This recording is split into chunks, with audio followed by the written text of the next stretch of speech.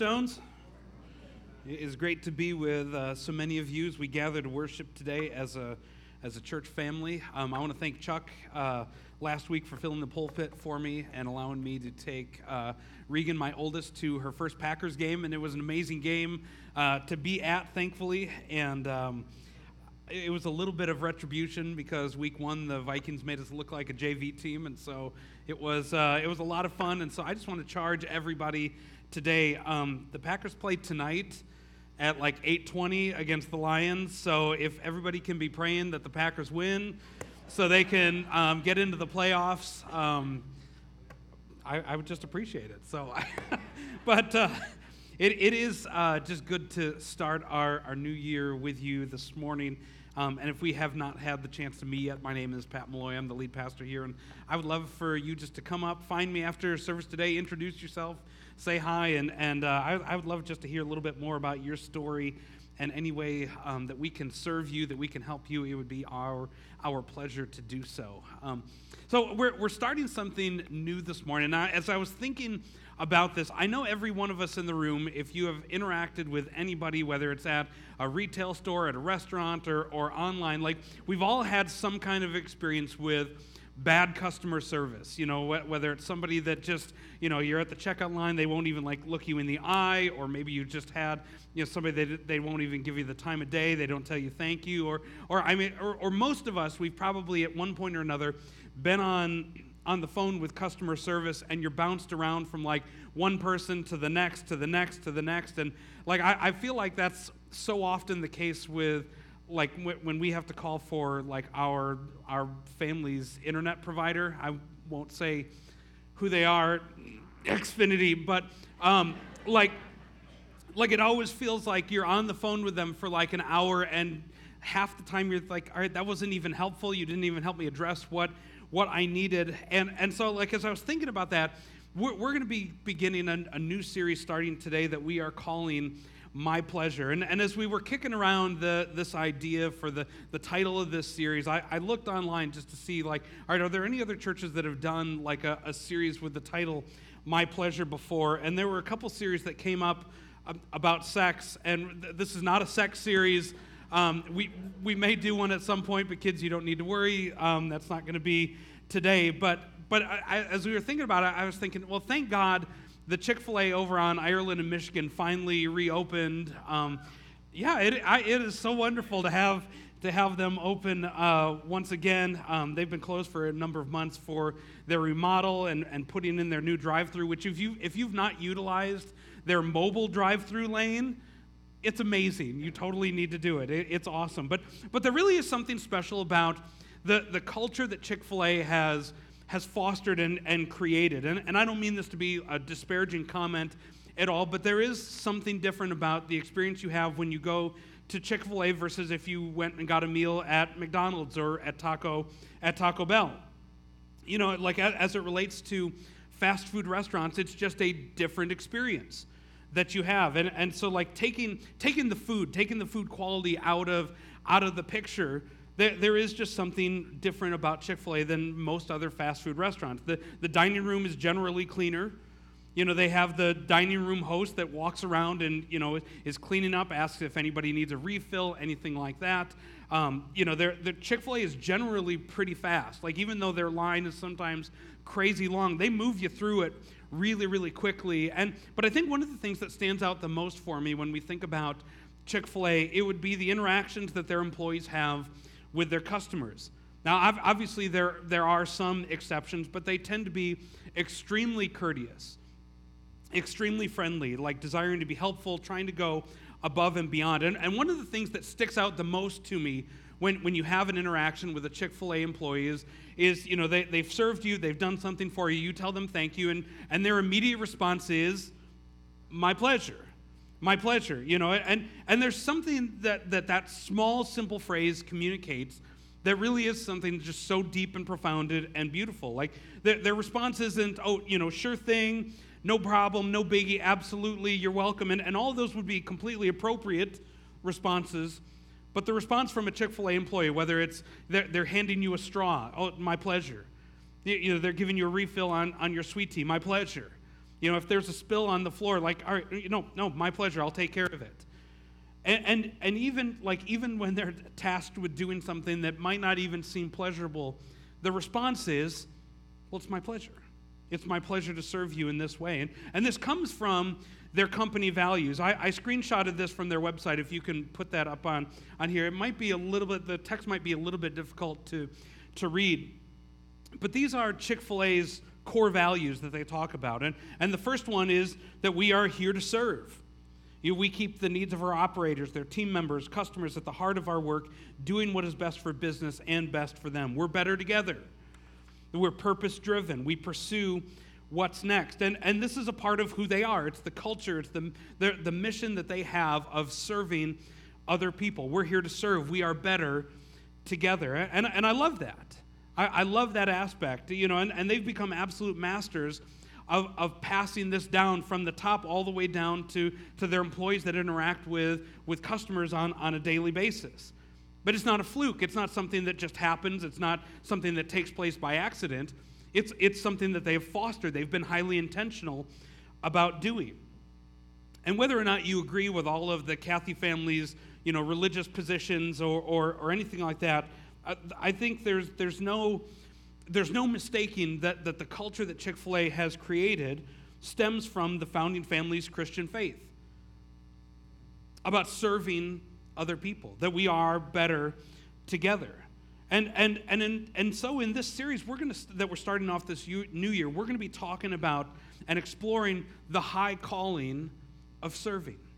The high call of serving. That serving is not just something that a small select group of people are to do, but it's something that every one of us, that if we profess to be a follower of Jesus, it's something that we're called to embrace. Now, back in November, we did a series and we were talking about our church's mission and vision, our history, that kind of thing.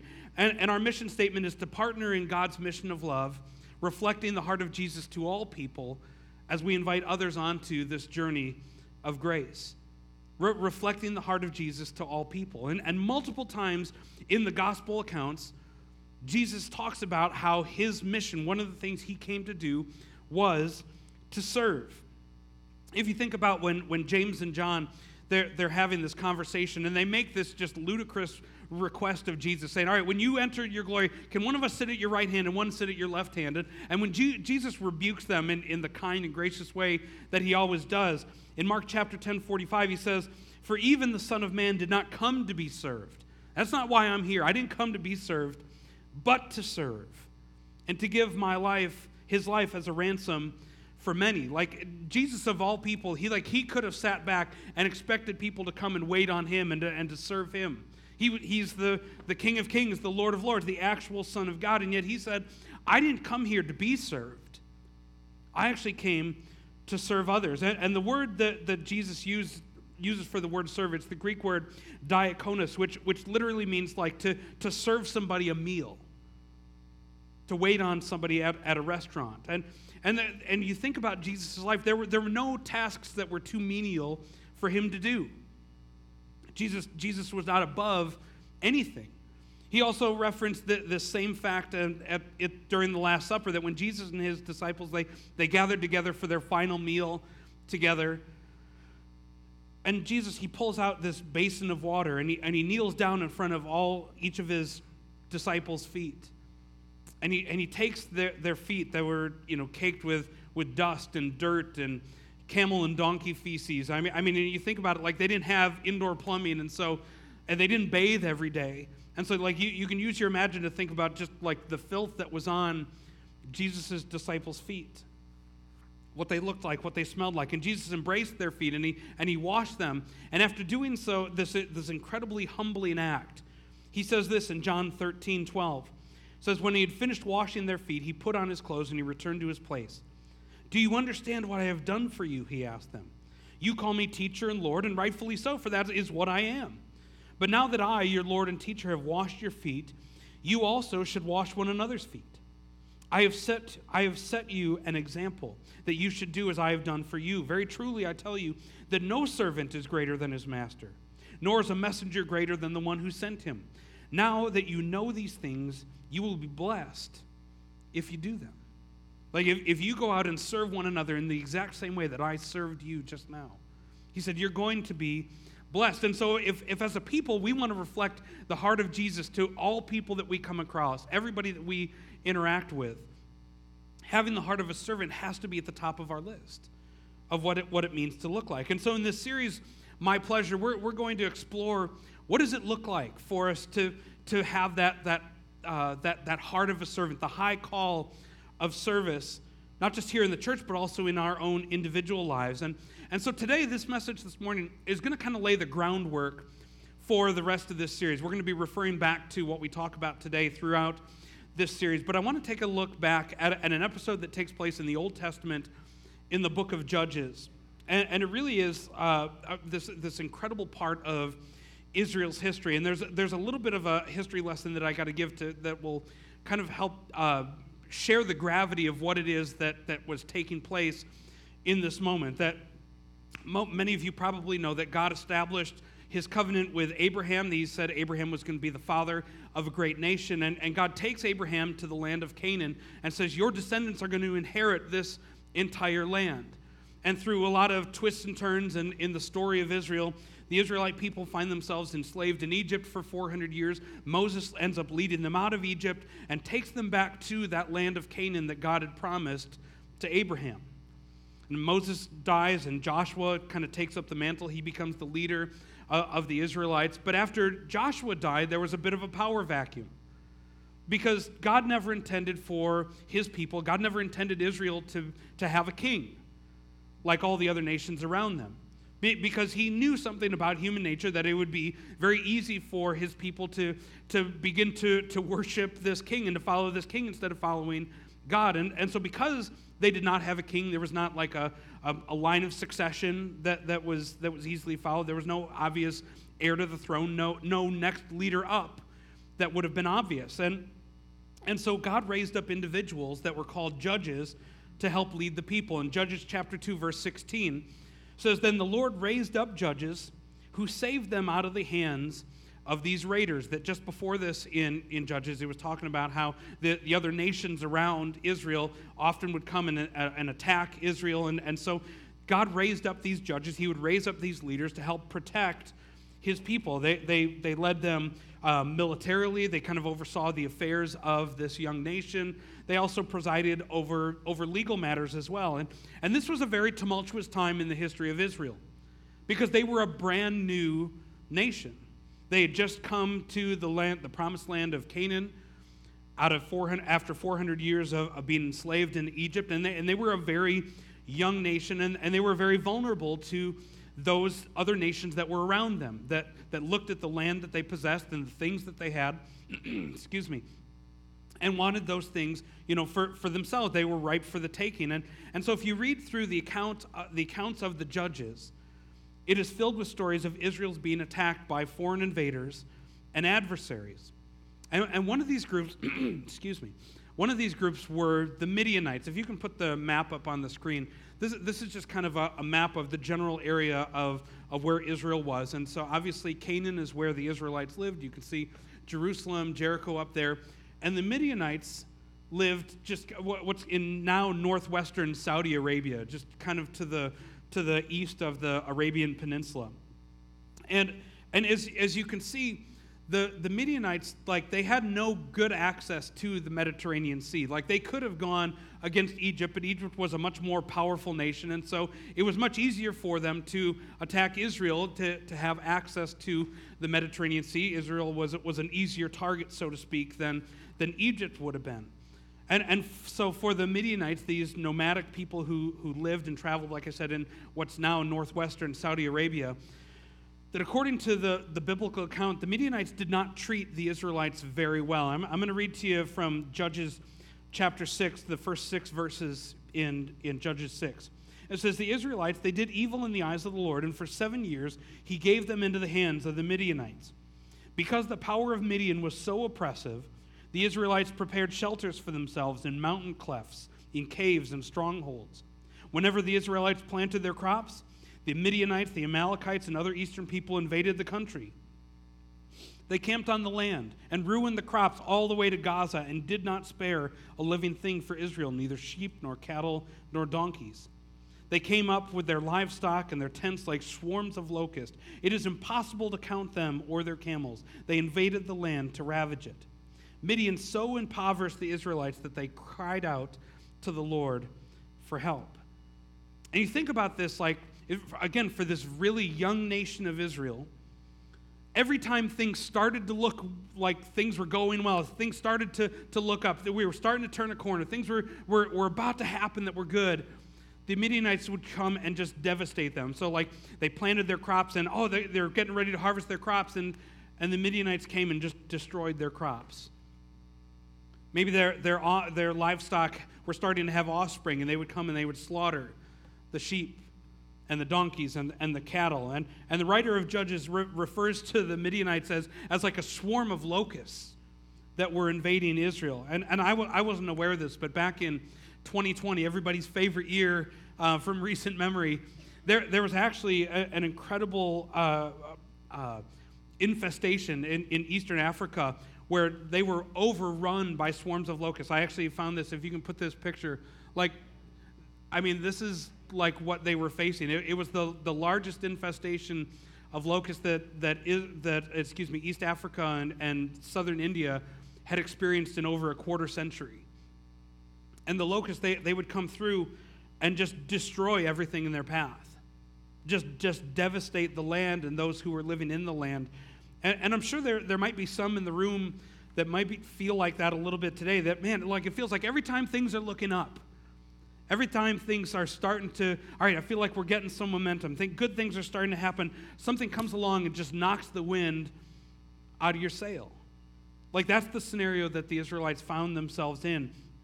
And skipping ahead in Judges chapter 6 to verse 11, says, an angel of the Lord came and sat down under the oak in Ophrah that belonged to Joash the Abiezrite, where his son Gideon was threshing wheat in a winepress to keep it from the Midianites. And when the angel of the Lord appeared to Gideon, he said, the Lord is with you, mighty warrior.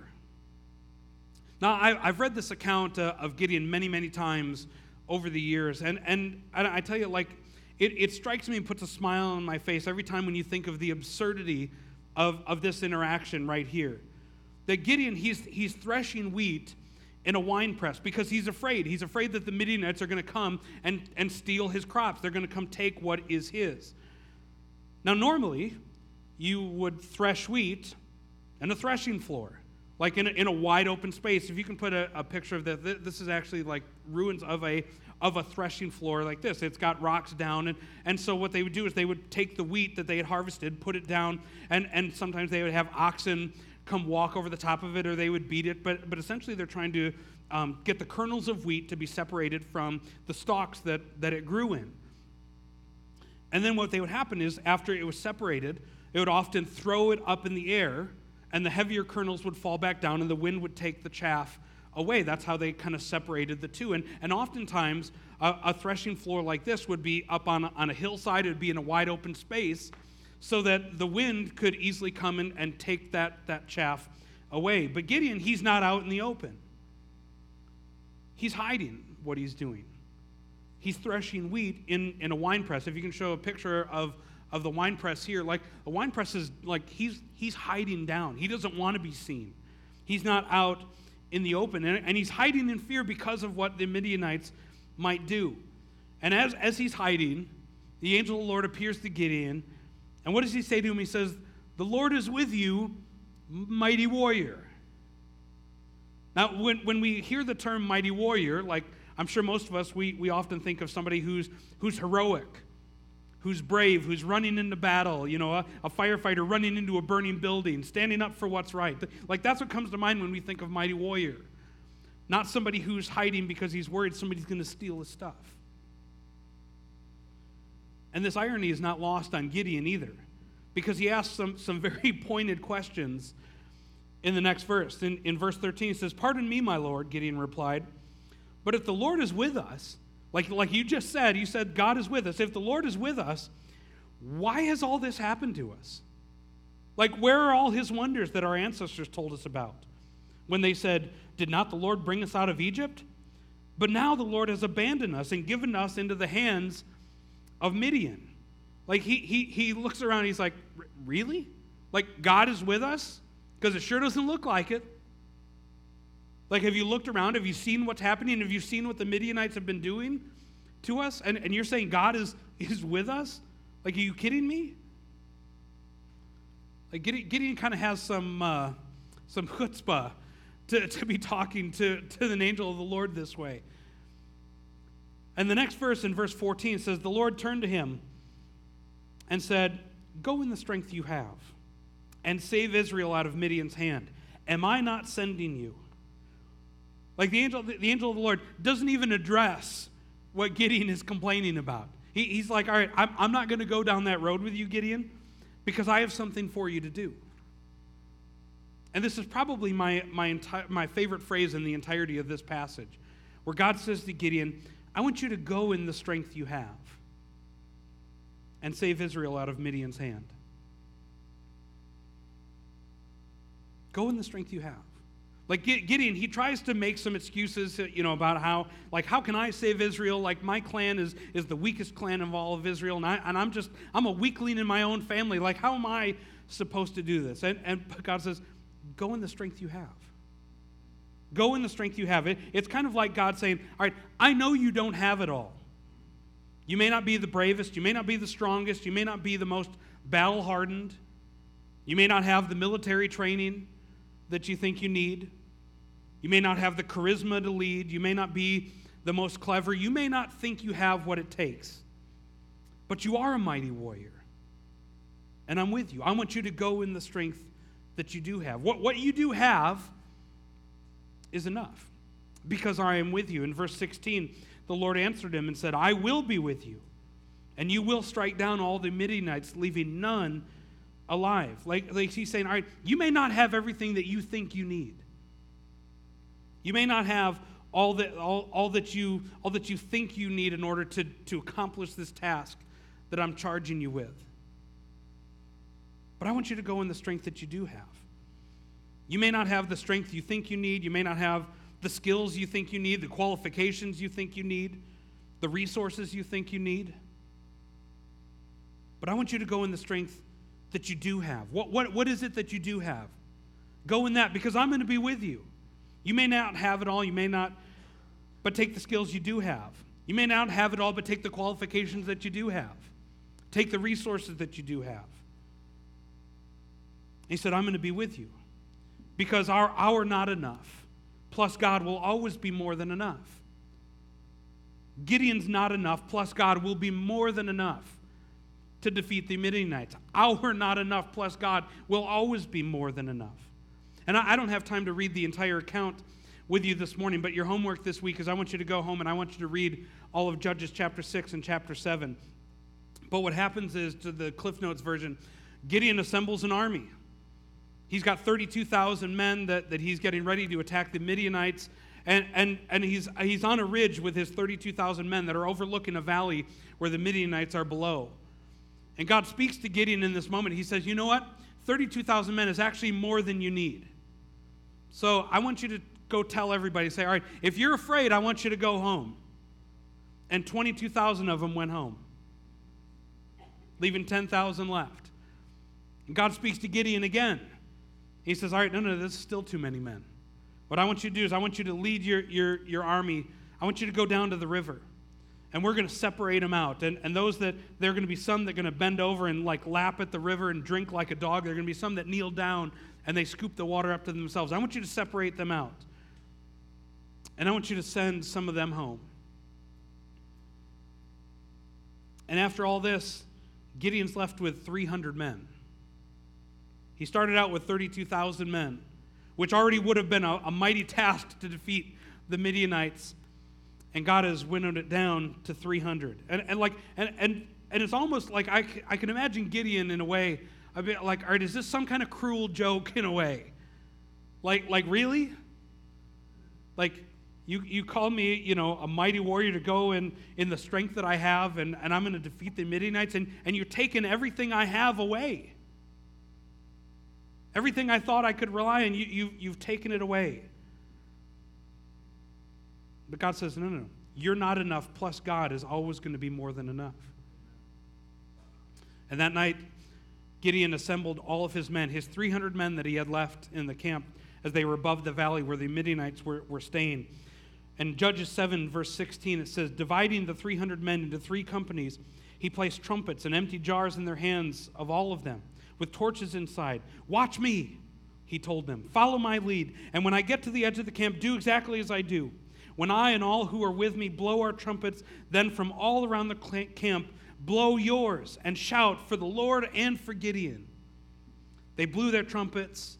This is in the middle of the night, mind you. They blew their trumpets. They smashed their jars. The torches are blazing. If you put yourself in the mindset of the Midianites in this moment, like what an awful way to wake up. You're hearing trumpets blaring and jars smashing. You're seeing torches all over. I mean, this is a brutal way to wake up. Scripture records that the Midianites were so disoriented and so scared that they actually began attacking one another. Like they were so confused about what was going on. And the 300 men seemed way more and accomplished way more with God in this moment. That Gideon took what he had. He had trumpets, and he had jars, and he had torches. And he accomplished God's purpose in a truly amazing way. Like Gideon's not enough, plus God was more than enough to free Israel from the Midianites. Now you may be thinking, all right, cool story. What does that have to do with Chick-fil-A? And that's a good question, like a fair question, as I was researching this, Truett Cathy, the founder of Chick-fil-A, actually, he would reference this passage when he talked about the inspiration that he had for creating the Chick-fil-A sandwich. That if you continue reading in Judges 8, after they defeated the Midianites, Gideon and his men, they had a feast of chicken and bread. And Truett Cathy took this as literally, and he created the Chick-fil-A sandwich out of that. That's actually not true at all. They didn't have a feast of chicken and bread, and I don't know. I don't know what Truett Cathy thought of Gideon. I'm sure he thought he was a great guy, but no, like that has nothing to do with anything. But this story, this story came to mind when I was thinking about where we are right now as a church and as a society, as a culture. Obviously, if you were here last week and/or you receive our Stones Throw newsletters, you're aware that there's some changes happening within our church staff. Jim and Meredith, have been offered employment outside of the church, and they're going to be taking that in. And it's going to be a huge blessing to their family. And I just want to say, I love Jim and Meredith, and I'm super excited for them. I'm extremely grateful that God opened up this opportunity for them and what God has in store for their next chapter in their story as well. But ultimately, that also leaves us with some challenges of where we are as a church as well. The Waldmans not being on staff, it leaves some holes, it leaves some gaps. They're still going to be active members of the church. They're still going to be here. They're going to, participate and be a part of what's going on here. But these changes within our staff, it does present some challenges for us.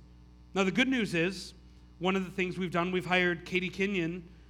She's going to be taking over a lot of Meredith's responsibilities, taking over a lot of the administrative tasks here at the church. Katie, are you in the room right now?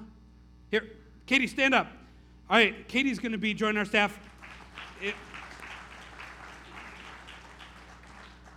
Katie is going to be an amazing addition, and if you have not met Katie yet, make sure you go and find her after service. Just welcome her and give her a big hug and tell her, thank you for just accepting, that call of joining our church staff.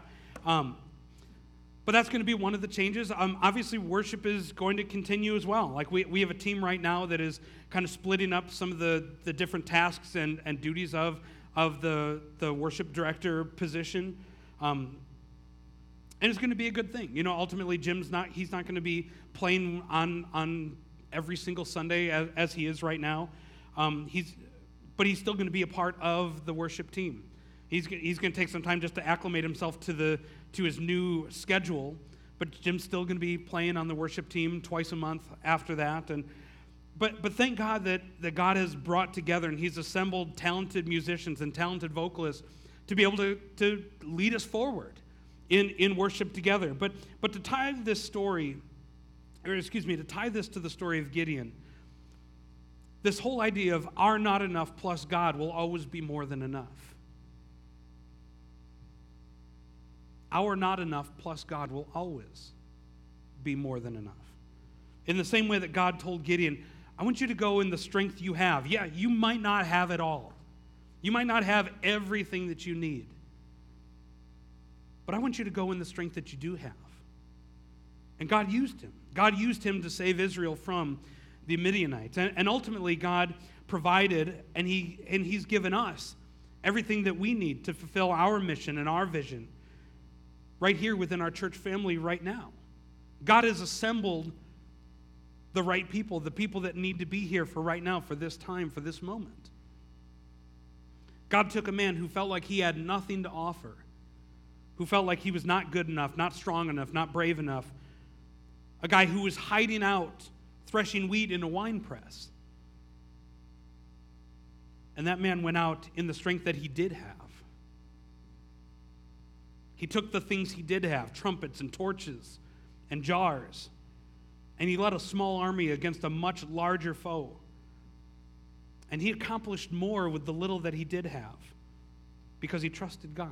He trusted that God was with him and allowed God to use him. And so that's my challenge for us as a church family for this coming year. Like, I'm praying that God is going to raise up some Gideons right here in our midst. People who maybe feel inadequate, who feel unprepared, insignificant, who may feel like, I don't have much to offer at all. And to step forward, to trust that God is going to use them, to fill in those gaps, offering what we do have for the glory of God, and watch what God does with it. And if you recall how God responded to Gideon when he was making excuses, when he was saying he had nothing to offer, that all right, God, I'm the wrong person for this job. God had a very simple phrase. He said, I'll be with you. You're not doing this alone. You're not doing this by yourself. You're not doing this in your own strength. God said, I'm going with you. You will defeat those Midianites. I'm not putting you out here just to kind of dangle in the wind by yourself. No, I'm going to be with you. And against great odds, a small army of faithful and committed individuals went out in the strength that they did have. They took the resources they did have, the supplies they had, and they accomplished something that nobody in their right mind would have thought they could do. But God was with them in this moment.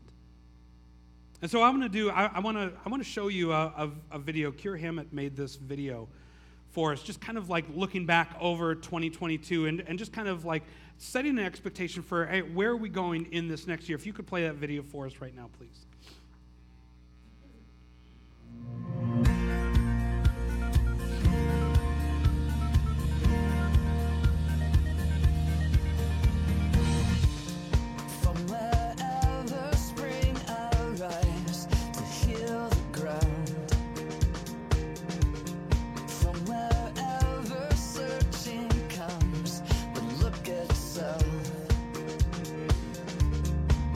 Of what we're looking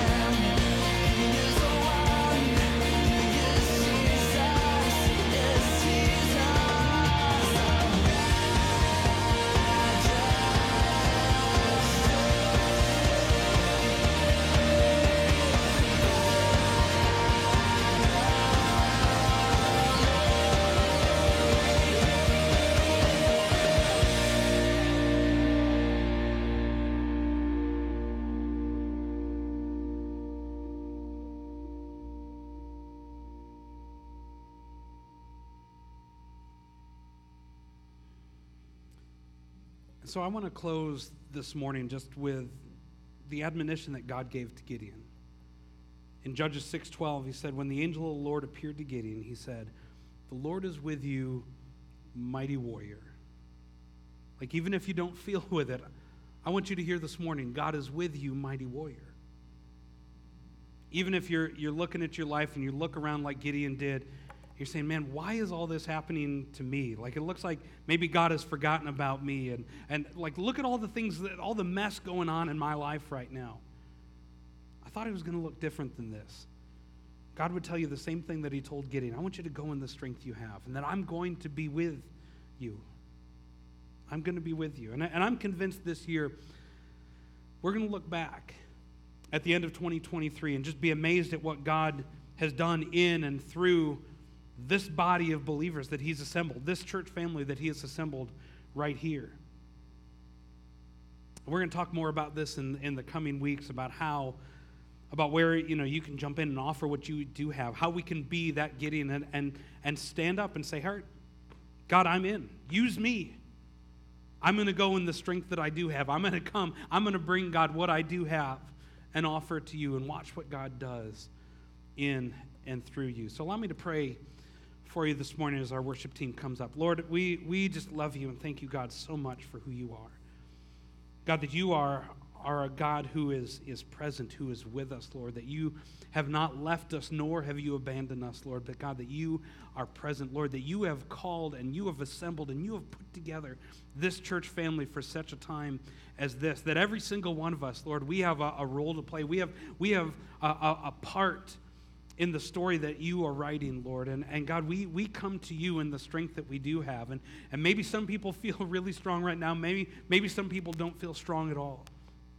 But God, we come to you in the strength we have. And we offer it to you. And God, ask that you would be with us, that you would accomplish things through us, Lord, that we might not even be able to recognize. And in the same way that you took a man like Gideon, a man who was scared, who was hiding, a man who didn't feel like he had any qualifications whatsoever, and you used him to lead an army that defeated their enemies. God, we're not looking to defeat enemies.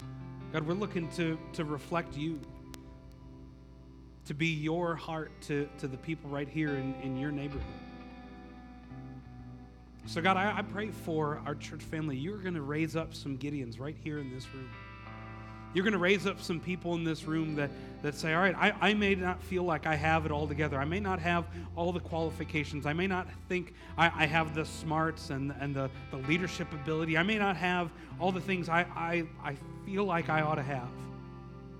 But God, remembering that my not enough plus you is always going to be more than enough. And Lord, I pray that for our church family this year. That God, when we offer you our not enough, God, you being with us, you in the midst, it will always be more than enough. And so, God, we trust you. Lord, we trust you, and we pray, Lord, we're believing, God, that you are going to do the incredible. You're going to do the miraculous. You're going to accomplish things in and through this church body and this church family that doesn't make any sense. It might not make any sense in our human logical eyes, but Lord, through you, we're going to do and we're going to accomplish more than anything we could ever think or imagine. Lord, we love you. God, we thank you for the journey that you have us on, that we are journeying together. We're not alone, but we are together and we're with you. You have great things in store. God, we trust you and we thank you, Lord. It's in Jesus' name we pray. Amen. So I wanted to share communion thoughts this morning with you.